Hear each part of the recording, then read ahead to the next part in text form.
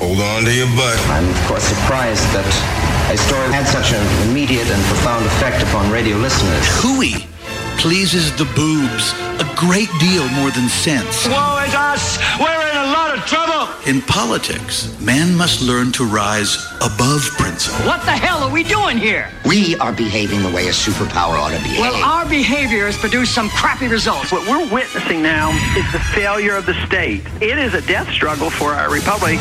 Giving voice to liberty in our time. Joey Clark.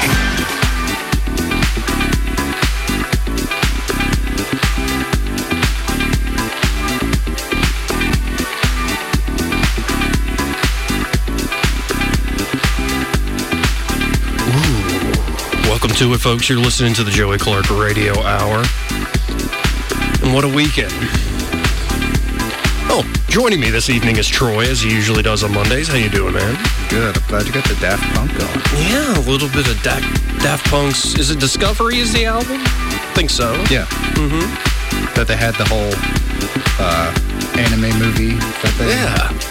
What was that Daft Punk movie we watched? Oh, gosh. It was like Human After All or something like that. It was a weird one. It was odd. Like the melting faces and everything? Yeah, I usually love Daft Punk. That movie was a little too avant-garde for me, a little too French. Electroma, yeah. It was a bizarre flick. But I love Daft Punk's music. I do too. I was riding top down around the city this morning. Listen to this? Yeah, with the buds in. Nice. White people are like, who's that long-haired hippie smiling? He must be a sissy or something. Yeah. Yeah, wow, what a day. It feels normal. It's an actual normal week. Yeah. Though this weekend, I really fell off the wagon in terms of food. What'd you have?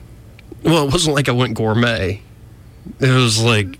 Instead of steak and fish, like the normal diet I've been following, it's like, let's drink a whole gallon of milk once again. Okay. In the evening. Let's eat some Little Debbie fudge rounds. Fudge rounds? Yeah. Wow. Yeah. Let's, on top of that, eat a bunch of, like, chips and dip, like ranch or French onion dip. Was it like buffalo wing chips? I know you're a buffalo wing chip guy. No, I went with the standard wavy Lays. Okay, yeah. Yeah. The wavy, I like wavy for dipping. Oh, it was very effective for dipping. More surface area for the dip. And then, like, some Ziegler Southern sausage, but they're perfect size for hot dogs and buns. Oh, okay. Yeah. And I just ate all that. I went very basic. I played into my basic white girl and got some what are they? Donut holes? Pumpkin donut holes? I got some of those too. Pumpkin spice donut? Yeah! It's like, we're good friends. Good. They're delicious. They're pretty good. They're incredibly good. They're pretty good. It's like, I feel like such a basic bitch right now. It's so good. Ugh, but I really do have a problem with milk. Really do. What if you just drank buttermilk? No. That's disgusting. Yeah, well, you wouldn't drink milk anymore, would you? Yeah, you're right. It's kind of like the idea of parents like, oh, you want to smoke cigarettes, son? Smoke this whole pack. No, I'll be like the coach down in LSU, so you want some cigarettes, son? Go Tigers. You're going to smoke this whole pack of cigarettes, a whole carton of cigarettes right now. You'll never want to smoke them again. But I'm proud of my team, proud of Greedy. Go Tigers. Go Tigers. Coach, all I understood out of that was go Tigers. Yeah. Could you clarify your comments? Well, when you go down another way and you have the other way, it's in no, go Tigers. I was so pissed in the Auburn game, but when I watched his post-game interview, I was like, I kind of like that guy. Yeah, it's hard not to like Coach O. Yeah, good guy. It is hard to like the referees, though. Yeah, and here, let's be clear. We're not saying that Auburn lost because of the referees. Because, Gus, why are you going on fourth down near the goal line in the first quarter? Put points on the damn board. I'm okay with that. I'm not. I'm okay with that. It's the first... Put points on the... You threw an interception in your first possession. In all actuality, to talk about how crappy the reffing was, that second possession, who was it, Davis who caught the receiver screen? Mm-hmm. And they called the incomplete pass? That was a fumble. Yeah. It was clearly a fumble. So Auburn got lucky there. So your first 2 possessions, it really looks like you're turning the ball over. Everything isn't running high and tight. And you get down there and you get stuffed. Put points on the board, Gus. Damn. See, it's not the NFL. Right. In the NFL, I'm taking points all day. Okay. In college, where you've got this season, you've got young men that you're teaching to be, I'll just go ahead and say Auburn men. Yeah. There are opportunities for learning and growth that you would otherwise not get if you were not in a game environment. If Chip Lindsey is saying he's giving the ball to the hot hand, he's giving it to Booby. Yeah, I like Booby. I like Booby Whitlow, yeah. If he's giving it to him, and it's 4th and 1, and you want to give this guy some confidence, give it to him. Give it to him, yeah. Did they give it to him on that play? I don't know if they did. They give it to Shivers? I like Shivers too, though. Yeah. Guys, like, when somebody is a track star and they're that size, like that small and short, you know it's pure fast twitch muscle. Yeah. And, I mean, for how small he is, dude's got some cojones. Oh, yeah, I like how he runs hard. He's not just elusive. He runs hard for such a little guy. Like, I would not want to try to tackle him. He'd hurt me. Yeah. Hurt me bad. Yeah. Yeah. I threw my hat. What? You're that upset? I was so upset I threw my hat. You don't usually throw things at all. Yeah, I threw my hat, and I was... Did you throw at your shoulder? That would be bad. Like, if you're so angry, you throw your hat, and it's like, oh, my shoulder. I threw that hat as hard as I could, but it's a hat. Right. So... It hit the ground and was like, meh. Yeah, it's not exactly satisfying. No. Some people buy foam bricks to throw at their television. Foam bricks? Yeah, like Nerf. Okay. And just throw it whether they're watching like Fox News or MSNBC or some sports event. They'll just get pissed and throw something. They have their little brick. Which that's healthy. Yeah, I suppose so. Or you get one of those balls that you squeeze. Yeah. Like the stress balls. I don't like those things. Like, look at what I'm doing right now. It doesn't look right. No, it looks like you're trying to milk a goat. Yeah. But the goat only has one teat, and it turned out to not be a teat. That would be a bad day. Bad day. Oh, jeez. That would be a terrible day. But I do want to see or say something about what I saw this weekend that made me really happy. Now, I was telling you off air, town in California, Idlewild, California, they have a mayor that is the most adorable, furry mayor in all of these United States. Quite the name, too. It's a strong name. It's a golden retriever. He wears a tie. He wears a necktie, and he cruises around the town in his official car, and his name is Maximus Might Dog Muller II. It was actually his uncle who became the first mayor of Idlewild, which was back in 2012. And apparently the way it works, the town's so small, instead of actually people running for mayor, you run your pet. So like 14 dogs and 2 cats ran. Mayor Max, ends up winning. So the pet owner is kind of the chief of staff. But the town's so little, it's like, there's not that much to do. Yeah. Everybody's good. And, I think dogs get a pass for clip-ons. Clip-on ties? I think so. But I think he's wearing a full necktie. I can't keep it straight. I can't stop from giggling. Look at these photos, folks. Look him up. Mayor Max in California. I'm sorry, Todd Strange, but you're not that adorable. Nowhere near. I like the mayor of Montgomery. I know some people will have gripes, but every time the mayor's on one of the shows, without fail, there are calls about the roads. It's one thing. I think they've got a team. You can call in and there's a pothole somewhere. Yeah. Or you can call Domino's. Apparently, yeah. Which is great as a libertarian, because when I tell people I'm a libertarian and it's the first time I'm meeting them, like, I try not to now, because I know they're going to go, well, who's going to build the roads? Like, Domino's. Well, it's like you could ask, who's going to build a space program or who's going to provide national defense. National defense in particular is a pretty complex public goods problem. Yeah. But no, who's going to pave a road? Like, developers are going to build a neighborhood or a shopping center and go, oh, crap, we forgot the roads. Not going to happen. Yeah. Then even then, they'll be like, oh, we'll just slap a layer of tar on it. Yeah. Or blacktop. Well, and I don't expect that much of the mayor, really. I mean, I expect a few things. Are roads in Montgomery even that bad? I don't, at least... In certain areas, like, I mean, but here's the thing. Half the time, it's like, well, that's a state road.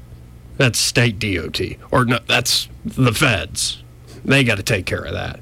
Which is annoying, I'm sure, for the mayor, because he'd like to get it done, because he's got people talking his ear off about it. Mm-hmm. So it's either roads or it's like, what about the crime? Which, serious issue, I suppose.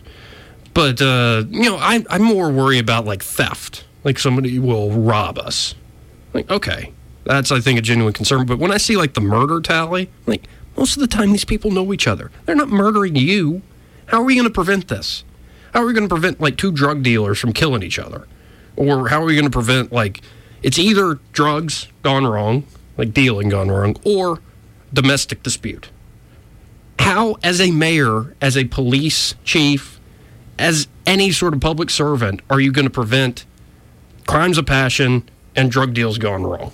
Well, they tried with drug deals within the framework of, was it Nancy Reagan's drug war? Oh, God. Yeah, within the framework of that, they tried public service initiatives such as DARE. Yeah. Which didn't work out very well. No, it did not. But you know what would really eliminate the probability of drug deals gone wrong? Legalize it. Yeah, I think you're right. Well, I actually saw a story today that in California, it's now legal statewide, but something like 85% of cities and municipalities in California still outlaw the sale and distribution of marijuana. They don't give business licenses out. So one company came up with the idea, okay, you're not going to sell it to us, we'll just deliver to people in these areas. Yeah. And one police chief in California said, this will lead to more robberies and homicides because the guy's delivering pot to, somebody's trying to eat a pizza and watch Impractical Jokers. Yeah. I don't get it. The problem is, at least the way I see it, when people are talking about marijuana, I suppose since it's a class 1 controlled narcotic. Which is absurd, but yes, it is. It gets lumped into the same group as meth, heroin, crack, cocaine, all of those things. Which those are nuts.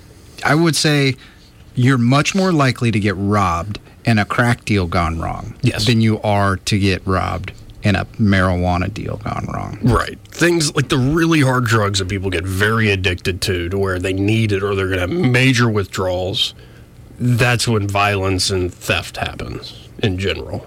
Well, and there's a whole lot more money there. That too. So people are carrying a lot of more money. Yeah. Whereas with pot, it's like, okay, I don't have my pot. What's going to happen? You're not going to sleep well and you're not going to be that hungry for a few days, a little irritable over there, big guy? Yeah. You get over it? Yeah. Like, come on. Yeah. It's just, and such a generational thing. My response to that, Mayor, would be, if robbery goes up because of pot deliveries, you know what's going to happen? People are going to choose a different pot deliverer. Yeah. Delivery service, yeah. You can't run a business by committing crimes unless you're an ISP. Oh, but this is, again, how crazy these laws are. That it's now legal in Canada to sell, possess. Weed is now completely illegal across the Great White North. And, it's such a good place. I mean, I kind of want to visit Canada. I don't want to live there, but I'd like to visit Canada. You're going to go squatching? Yeah, exactly. That's what I call it. Squatching. We could go squatching. We could, I'm just going to ride across the border after I get through customs and just blast this 16-second song. Take off to the great white north. Take off. It's a beauty way to go. Take off to the great white north. Sorry, is that Rush? That was Geddy Lee. Oh, okay. Yeah, but it's actually I only have 16 seconds because it's really a comedy song. Like, hosers over there. But if you are in Canada and you're found to like legally possess and own weed, the United States might ban you from coming into the country. They actually were stopping venture capitalists from Vancouver, I believe, coming across into Washington State where it's also legal the federal authorities were banning people for life and stripping them of their passport, privileges. Travel between two states where it's legal, you're good to go. Yeah. Cross a federal border, despite the fact that on both sides of the land it's legal, that's an issue. It's just bizarre, man. Yeah. Like, that's one thing I hope we speed it up. Come on, speed it up. I see these, a lot of police departments are on Twitter, and that's a good thing. Yeah. Need to be able to communicate with the public. Yeah. Especially if the QRF, Quick Response Force. Yeah. For the PR. Right. Things like that. Great. I see some pictures from some police departments of them and their drug busts. And in the back of my mind, I just hear, like, J. Jonah Jameson from the Daily Bugle and the Spider-Man movie saying, "Chalk one up for the good guys." And it's like a joint. And I'm like, nice work. Good job, guys. Yeah. You probably spent more time being frustrated over the paperwork than the whole lot of good that joint did. Well, and then I also, I'm just sharing what I saw this weekend. Great video. I want to get on this guy who I met at this conference, Lou Perez. Are we doing phrasing? Are we doing phrasing? Phrasing? Great guy. You want to get on the guy? No. I want to get him on the show. No, he just got married, kind sir. Hey. I'm not judging. Oh, he freaked me out. He did one comedy video, and that's what he mostly does these days with a group called We the Internet. I think he is a libertarian, but they kind of come from a libertarian, classical liberal point of view, but they make fun of Democrats, Republicans, the whole damn political process pretty well. And there's one where he was in all white paint, a ridiculous fake hair fro, like his hands were covered up to look like hooves. Then he's like, stop making fun of a sheeple. Like my father was a longshoreman and my mother was a sheep. I was born this way. That's great. And it's he looks freaky in the video.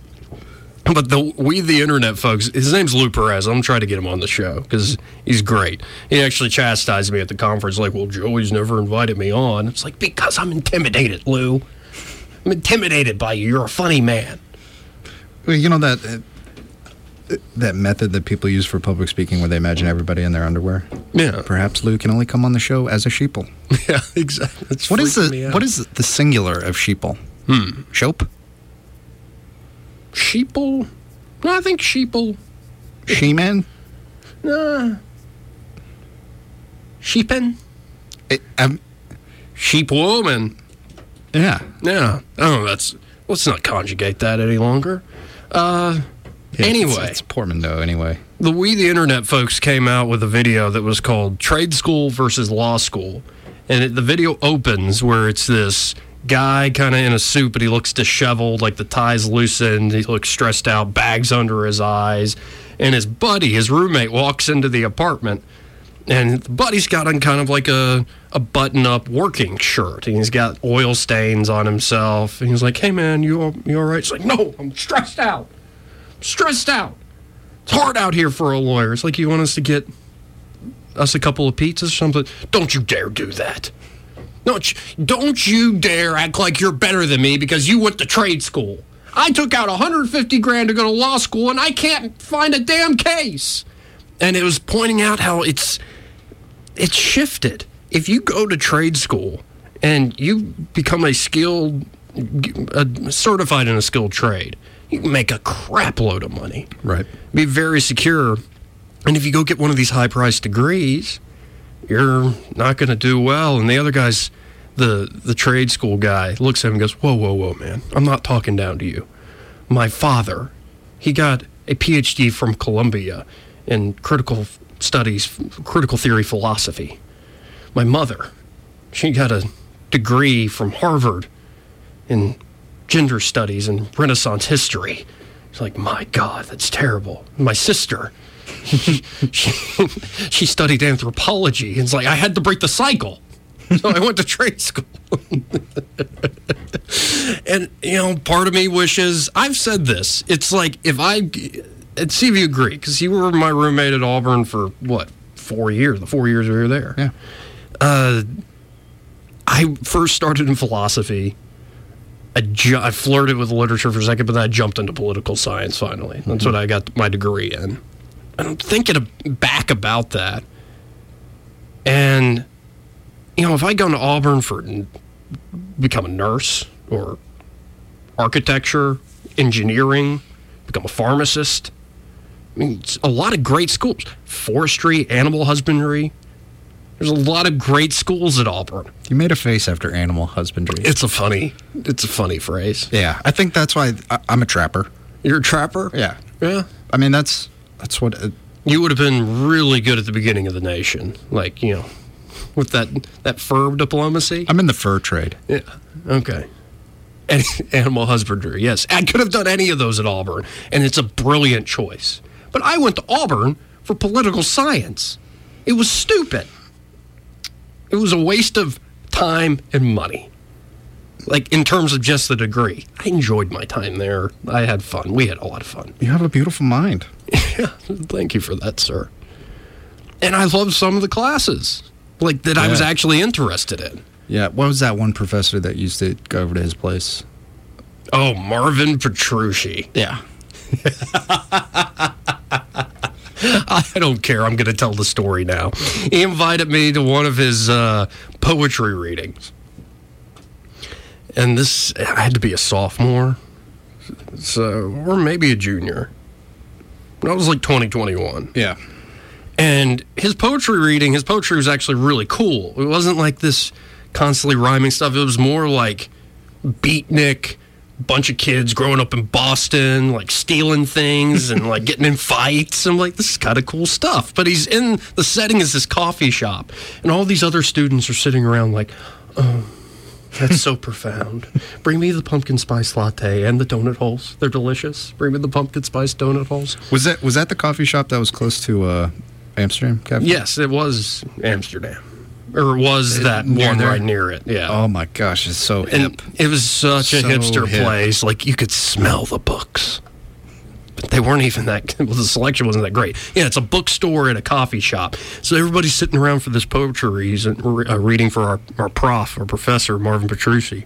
And after he gets done, all these other students are like walking up to him going like, what is this? What did that mean? What was the symbolism in this? What was this and that and this and that? And you can tell he's answering the questions, but he's kind of bored. So I wait till the crowd disassembles, and I walk up and I go, it was pretty damn good. I liked it. He goes, thanks. My friend's got a bong down the street. Want to hang out? Like, yeah, why not? And it was just like, stop it with the pretense, hang out with the guy. I mean, so there were good memories from Auburn, and you can learn a lot anywhere. But part of me is like, why the hell did I go to Auburn University? And it's Petrucci who pointed this out. My first and only English class at Auburn, because I AB'd out of everything except like the second writing class. Yeah. He does this thing like, okay, folks, I've got your papers here graded. Once I give it to you, you can leave. We're not going to have class today. I'll give you the paper. Good job, folks. You can leave. And he goes, I'm in the table at the front. It's kind of one of those deals where you sit in a group table and there are several in the classroom. And he hands papers to everybody at my table except for me. Like, what is this? I turned one in, and he hands them out to the rest of the class. And it's just me in there with him. And he just looks at me. He's kind of a short, bearded man, all white hair, severe kind of face, like he's been through some stuff. Yeah, and at this point, you don't really know him that well. No, I don't. This is like the first few weeks of class. And he looks at me and goes, so you did the assignment wrong. Like, oh, crap, I did? He's like, yeah, you were supposed to compare a scholarly article with a editorial you would find in a newspaper. But you compare two editorials. I'm like, oh, crap. I'm so sorry. He goes, but don't be worried. You write so damn well, I'm giving you a B+, even though you did the assignment completely wrong. He goes, where did you learn to write? You're a lot better than those idiots in the back of the class I sent out earlier. And we got talking about existentialism and John Conway at Catholic. And John Conway is the man. He really if John Conway is listening to this show, I just want to say you're the best. That guy was awesome. He is awesome. The Western class we took with the chili cook-off. Oh, it's good. Yeah. Well, and that's what I loved about Conway. It's what it served me going into college. It's like there are no limitations. If you're interested in something in the world of literature, let's talk about it. We can read it. We can talk about it. There's no censorship whatsoever. Yeah. Where we even read some messed up William Faulkner short stories that I can't repeat the premise on air. Yeah. But it's that kind of place I was coming from, and Petrucci made this point to me after he's like, you get the B+. We kind of hit it off. He said, this is a football school. Like, and everybody was taking offense to it. What do you mean? We take our studies. No, he's like, no, you don't. You're looking forward to Saturday, getting drunk, and watching the football game, and hanging out with your friends. Most of you in here. Fair. And I thought that was actually, in terms of liberal arts, he was correct. Fair, yeah. I think he was very correct. Now, we had a friend, Andrew, who lives with me. He went through the industrial design program. It's like the number 1 or 2 school in the nation for industrial design. That was hardcore. Really hardcore stuff. On him, like, that whole summer. Yeah. We barely saw the guy. Right. There are certain schools or colleges within the University at Auburn. Auburn's an incredible place, like aerospace engineering, and there's a lot of great, don't get me wrong, but just me personally, why the hell did I go there? It just made no sense. Yeah. And part of me wishes, even though I enjoyed our time together, part of me wishes it was like I'd gone some far-flung place where I knew no one and had to discover myself quickly. Yeah. You know what I mean? I agree. I don't know. But, you know, and then you get into this mindset of you look back and you go, well, I am who I am and I kind of like it. So I wouldn't be the same person if I'd gone somewhere else. Yeah. So, yeah, you live and you learn.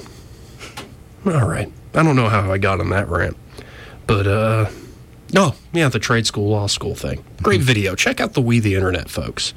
Lou Perez is hilarious, by the way. Is it on your Facebook page? It is. It's on my Book of Faces page. Check it out, Joey Clark. I'm holding, it's a black and white photo as my profile pic, folks, and I'm holding the paddle that I gifted to, some might know him as 84 or Clay Sharp, but I have been calling him Southern Wood. And so I'm holding a paddle. Have you seen this? I have. Yeah. I have. It says Southern Wood. I gifted it to this man. Before I gave it, I took a glamour shot. And so you can find, that would be that Joey Clark holding a paddle that says Southern Wood, staring off into the distance. It's a nice paddle. Yeah. Shout out to Eric for making it. He's talking about a trade school guy. Is it wood burning?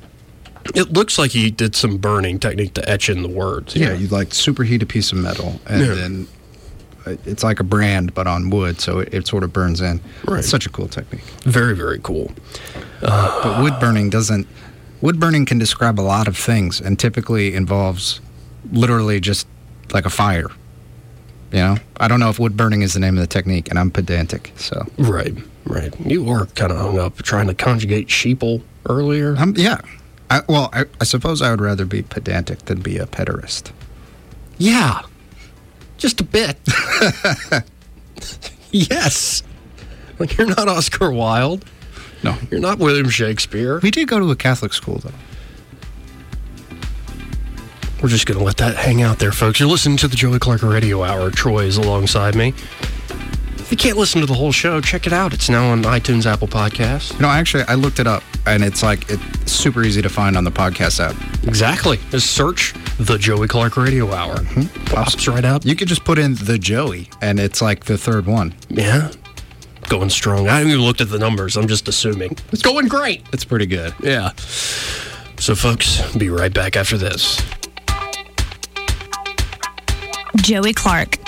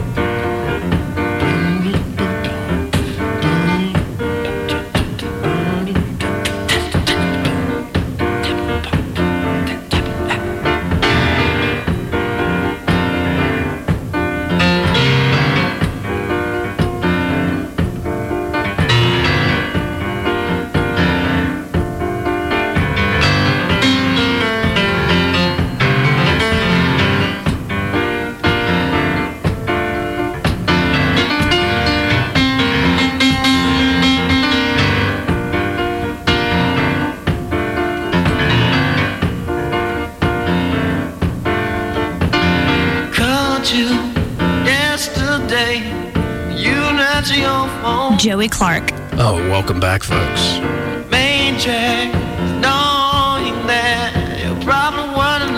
Comes out this Friday. Piano and a Microphone from 1983. This is the first track that was released early. Prince? Yeah. Nice. What this is him in 1983 sitting down in a recording studio for an hour and a half, I believe, and just playing straight through on piano different songs he's working on. Wow. So, like, this song came out in 84 on the Purple Rain, a B-side. There's 90 seconds of Purple Rain that's a teaser. And it's him, it's a genius in music kind of workshopping, just him alone in a studio messing with the piano. And it's... I like that. Not this, the staccato that he's getting, like that right there. It's good. Oh, it's moving. And there's some songs that are just he made up on the spot. One that got me crying because it's like Mama, Why the Butterflies. I think it's about like losing somebody you love. And it's like, damn. But it's that picture, and the estate or the people managing the Prince estate decided, what's the first thing we want to release from the vault? And it was this tape, a cassette, pretty well preserved. It's like he died when he was doing a tour called The Piano and a Microphone, just him on stage with the piano. And so let's release this at him at his pinnacle by himself. Because apparently the band and the engineers have told these stories where he was watching concerts and recording sessions like it was game tape. Like a coach would watch a practice or watch an NFL Sunday game back. Like he would study himself. Not just the music and where it was going, but like, okay, did you hit your spot in that dance move there, Wendy? And it was thorough. Almost too much. He was a perfectionist. That would explain why he went through so many bands. Yeah. Exactly. Or rather, band members. I think so. But I'm pumped for that because the whole thing comes out Friday. Is it a Tidal exclusive thing, or no? It'll be on everything. Nice. That went away kind of after I think Tidal has one more album they'll get exclusive for the first few weeks because of their deal with them. And I'm excited to see what that is because that's apparently newer stuff. It was the stuff he was going to release next. Right. Really cool to think about that project, what it's like to be working on that project. And then there's some sad stuff out there. And it happens every time some celebrity dies, especially a celebrity with some mystique around them. You can almost see how, like, shrines and gods get built up, where people are like, no, he didn't actually, he was murdered, man. I got the real truth. Justice for Prince. And it's like, God, just let it go. Yeah. And you saw that with Princess Diana, like the means. There's always a conspiracy about something that probably has a simple explanation, but you want more info on it. A simple explanation that ends up being a difficult truth to face. Oh, yeah. I.e., Sandy Hook. Yeah. Well, I mean, I wonder with Prince, it's like, okay, he was taking like Oxycontin or Percocet or a fairly standard pharmacy-issued painkiller for his hip. All right, and he got hooked on them. Makes sense. Seems like a standard story. But then he dies with fentanyl in his system, and all they're finding is stuff marked like Percocet or Oxycontin. How the hell did fentanyl get in there? I mean, the simplest explanation is that he was getting extra drugs illegally. Yep, exactly. I mean, fentanyl nowadays is used not as necessarily a prescription. Like, it's not prescribed a whole lot. No. Compared to what is being brought in from China and then being used to cut heroin with. Right. And so, I mean, if there's pictures online of fentanyl in its powder form, and how much is the lethal dose to a human being. And there's fentanyl, there's sufentanil, and then there's like carbosomething fentanyl. And each one, for the lethal dose, it's like, for the last fentanyl that I was talking about, it's like two little tiny, almost like granules of sand. Good God. So there's some super potent stuff out there. And and I'm all for drug legalization, liberalization more than cannabis, but I'm also for, like, you're not allowed to sell somebody something that's apparently good for them. That's poison. Yeah. When I used to work in a pharmacy, there was this lady that killed her husband with fentanyl patches. Good God. When he was asleep, she put 2 patches on him and dead. Yeah. It's dangerous stuff. Yeah.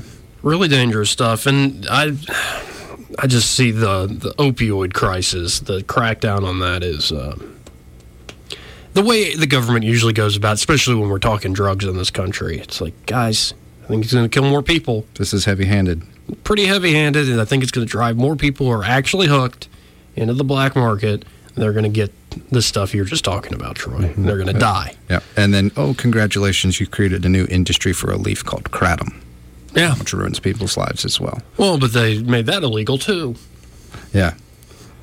I guess when I harp on legalization of these things, I understand the inherent risks of, like, just how pernicious some of these drugs are. Right.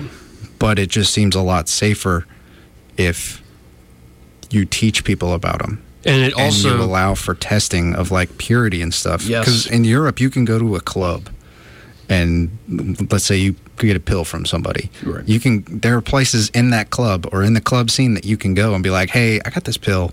I kind of want to take it, but I don't know what it is. Right. And they will tell you what it is and be like, yeah, go ahead. Or be like, be safe. Which I know there are a lot of people in this country go, well, that's condoning the behavior. It's like, well, people are doing this stuff.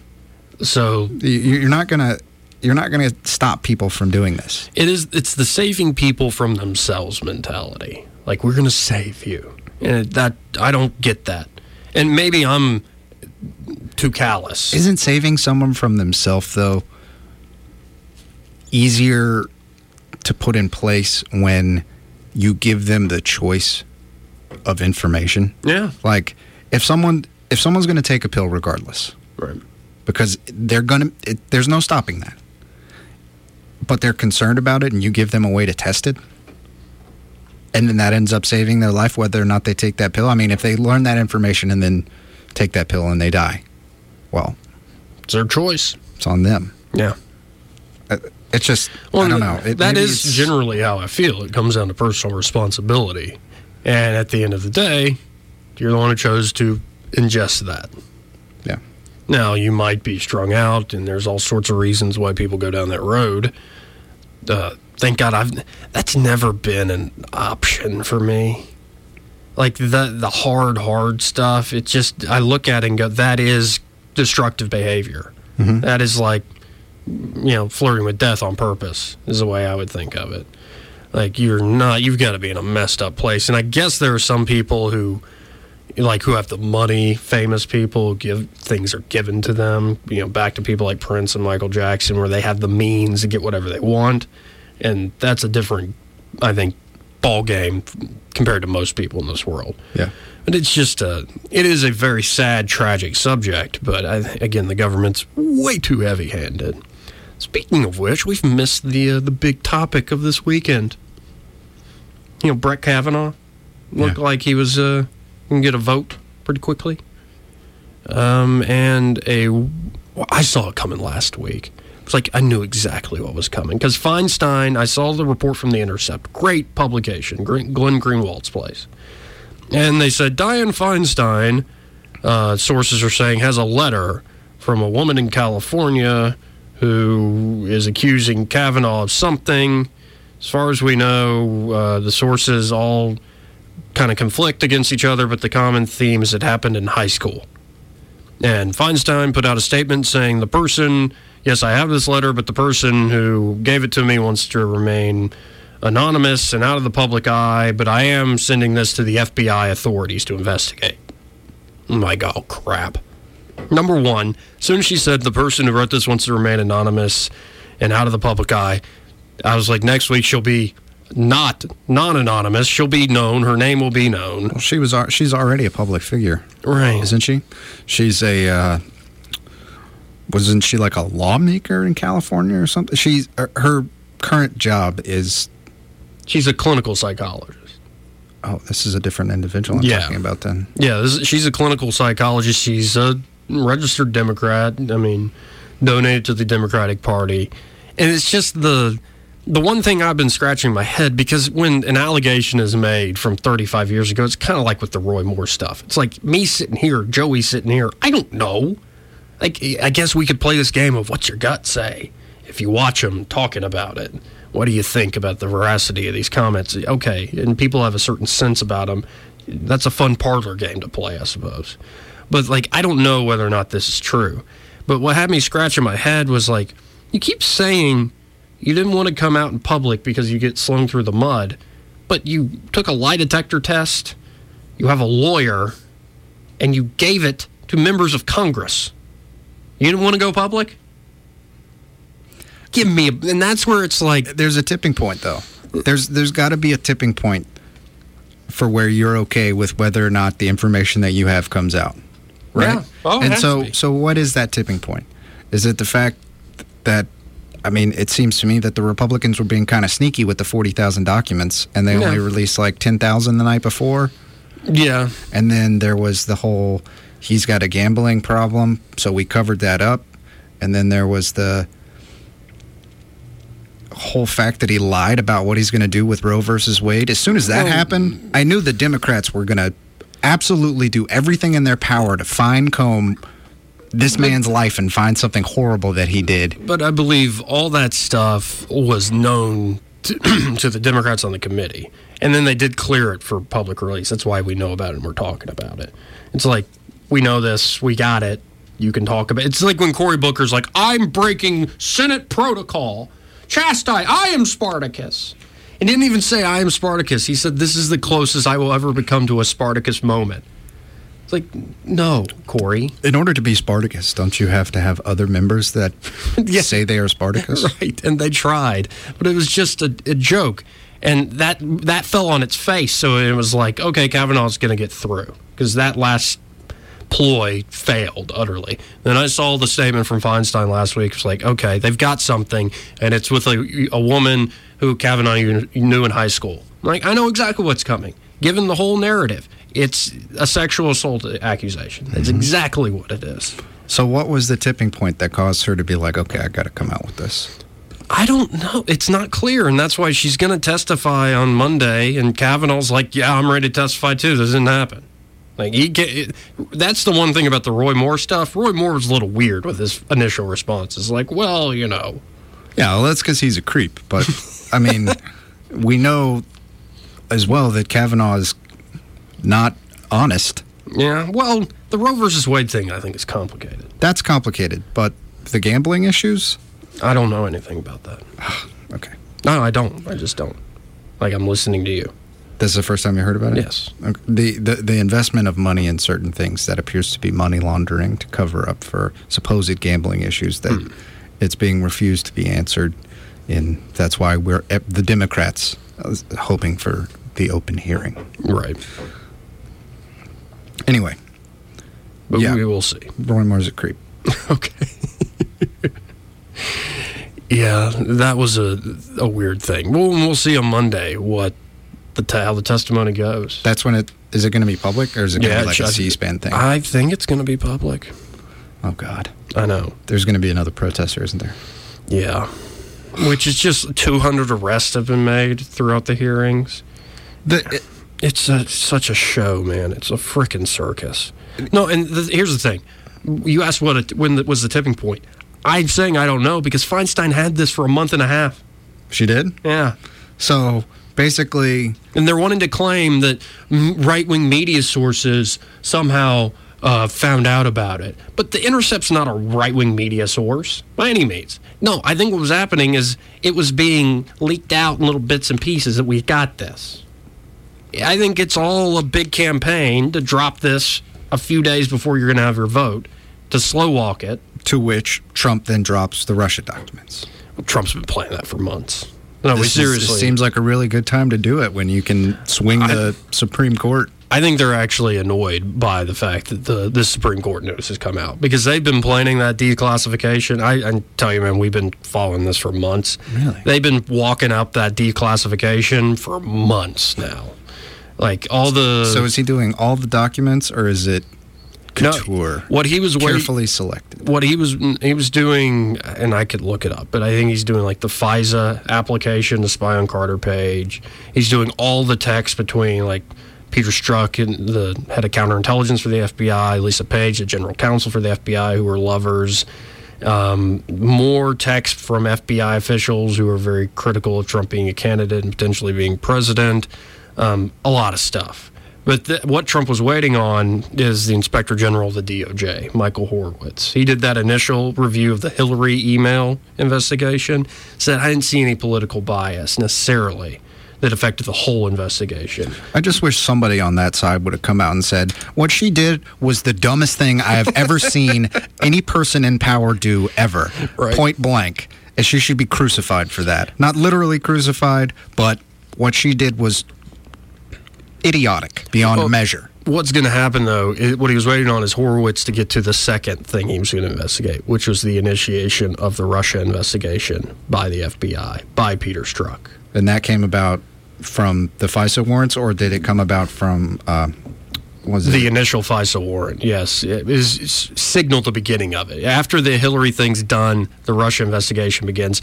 Peter Strzok investigated Hillary and then jumped right into doing the Trump collusion thing. They start getting a FISA warrant on Carter Page, and that's where it all be. And we don't have all the facts, is why they want to declassify it. But I think what's going to happen is Horowitz, who was an Obama appointee, is going to come out and be like, yeah, this smells to high heaven.